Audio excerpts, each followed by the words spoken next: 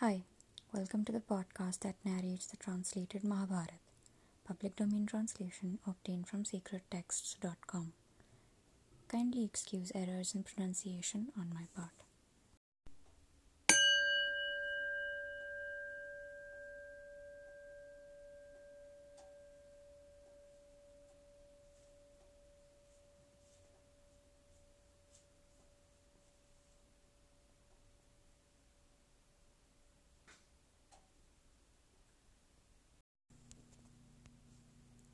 Section 46. Sati said, Jaratkaru, hearing all this, became excessively dejected. And from sorrow he spoke unto those Pitras in words obstructed by tears. Jaratkaru said, Ye are even my fathers and grandfathers gone before me. Therefore, tell me what I must do for your welfare. I am that sinful son of yours, Jaratkaru. Punish me for my sinful deeds, a wretch that I am. The Pitras replied, saying, O son, by good luck, you have arrived at this spot in course of your rambles. O Brahman, why have you not taken a wife? Jaratkaru said, O Pitras, this desire has always existed in my heart that I would, with vital seed drawn up, carry this body to the other world. My mind has been possessed with the idea that I would not take a wife. But you, grandsires, having seen you hanging like birds, I have diverted my mind from the brahmacharya mode of life. I will truly do what you like. I will certainly marry, if ever I meet with a maiden of my own name. I shall accept her who, bestowing herself of her own accord, will be as aims unto me, and whom I shall not have to maintain. I shall marry if I get such a one, otherwise I shall not. This is the truth, ye grandsires. And the offspring that will be begot upon her shall be your salvation. And ye Pitras of mine, ye shall live for ever in blessedness and without fear. Sauti continued. The Muni, having said so unto the Pitras, wandered over the earth again. And O Shaunak, being old, he obtained no wife.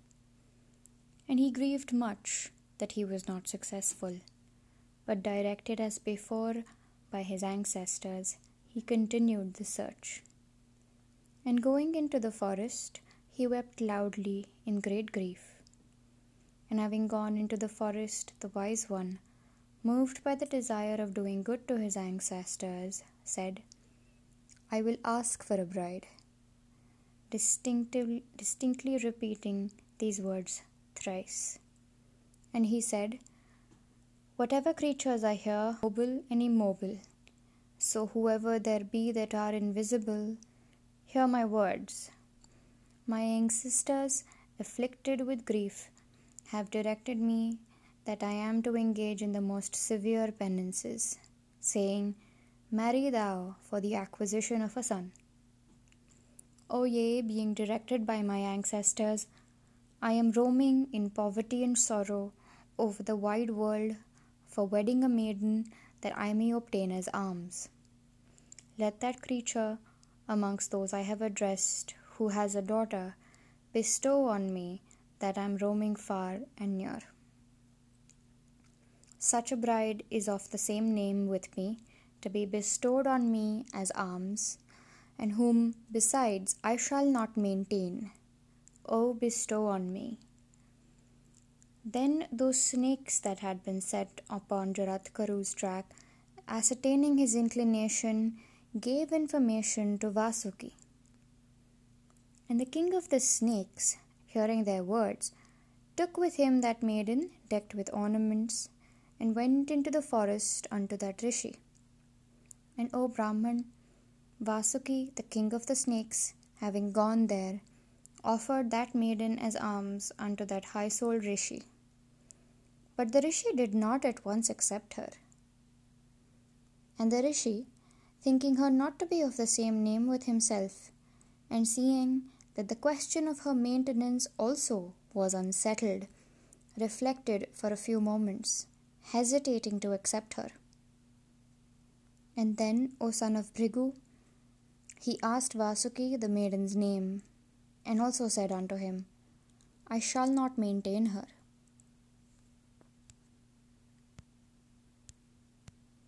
Section 47.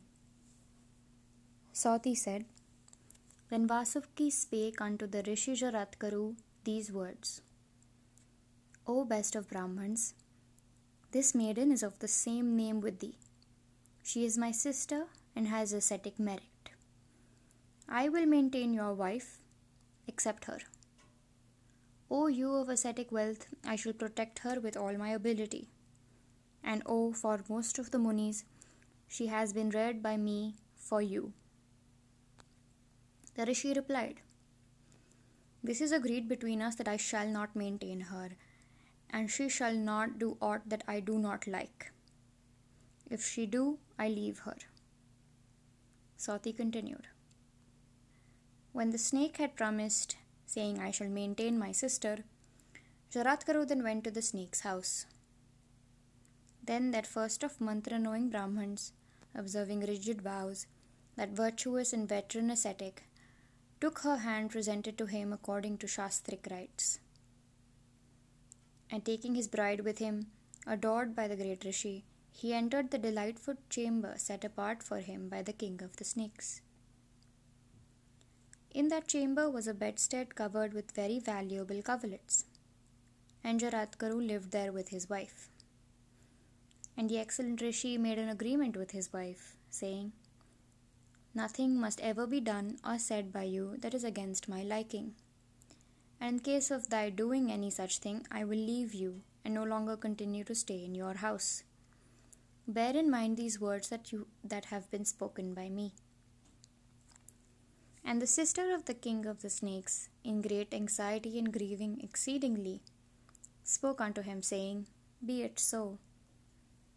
And moved by the desire of doing good to her relatives, that damsel of unsullied reputation began to attend upon her lord with the wakefulness of a dog and the timidity of a deer and knowledge of signs possessed by the crow. And one day after the menstrual period, the sister of Vasuki, having purified herself by a bath according to custom, approached her lord the great Muni, and thereupon she conceived. And the embryo was like unto a flame of fire, possessed of great energy, and resplendent as fire itself. And it grew like the moon in the bright fortnight. And one day, within a short time, Jaratkaru of great fame, placing his head on the lap of his wife, slept, looking like one fatigued. And as he was sleeping, the sun entered his chambers in the western mountain and was about to set. And O Brahman, as the day was fading, she, the excellent sister of Vasuki, became thoughtful, fearing the loss of her husband's virtue. And she thought, What should I do now? Shall I wake my husband or not? He is exacting and punctilious in his religious duties. How can I act as not to offend him? The alternatives are his anger and the loss of virtue of a virtuous man. The loss of virtue, I ween, is the greater of the two evils. Again, if I wake him, he will be angry. But if twilight passes away without his prayers being said, he shall certainly sustain loss of virtue. And having resolved at last, the sweet-speeched Jaratkaru, the sister of Vasuki, spake softly unto that Rishi, resplendent with ascetic penances, and lying prostrate like a flame of fire. O thou of great good fortune, awake, the sun is setting. O thou of rigid vows, O illustrious one, do your evening prayer after purifying yourself with water and uttering the name of Vishnu. The time for the evening sacrifice has come. Twilight, O Lord, is even now gently covering the western side. The illustrious Jaratkaru of great ascetic merit, thus addressed, spake unto his wife these words, his upper lip quivering in anger. O amiable one of the Naga race, you have insulted me. I shall no longer abide with thee, but shall go where I came from. O thou of beautiful thighs, I believe in my heart that the sun has no power to set in the usual time if I am asleep. An insulted person should never live where he has met with the insult, far less should I, a virtuous person, or those that are like me. Jaratkaru, the sister of Vasaki, thus addressed by her lord, began to quake with terror, and she spake unto him, saying, O Brahman, I have not waked thee from desire of insult, but I have done it so that thy virtue may not sustain any loss. The Rishi Jaratkaru, great in ascetic merit, possessed with anger and desirous of forsaking his spouse, thus addressed, spake unto his wife, saying, O thou fair one, never have I spoken of falsehood, therefore go I shall. This was also settled between ourselves. O amiable one, I have passed the time happily with you, and O fair one, tell your brother, when I am gone, that I have left you. And upon my going away, it behooves you not to grieve for me. Thus addressed Jaratkaru, the fair sister of Vasaki, of faultless features, filled with anxiety and sorrow, having mustered sufficient courage and patience through her heart, though her heart was still quaking, then spake unto Rishi Jaratkaru. Her words were obstructed with tears, and her face was pale with fear. The palms of her hands were joined together, and her eyes were bathed in tears. And she said, It behoveth thee not to leave me without a fault. Thou treadst over the path of virtue. I too have been in the same path, with heart fixed on the good of my relatives.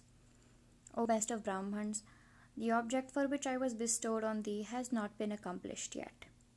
Unfortunate that I am, what shall Vasaki say unto me? O excellent one, the offspring desired by my relatives, afflicted by a mother's curse, does not yet appear. The welfare of my relatives depends on the acquisition of offspring from you.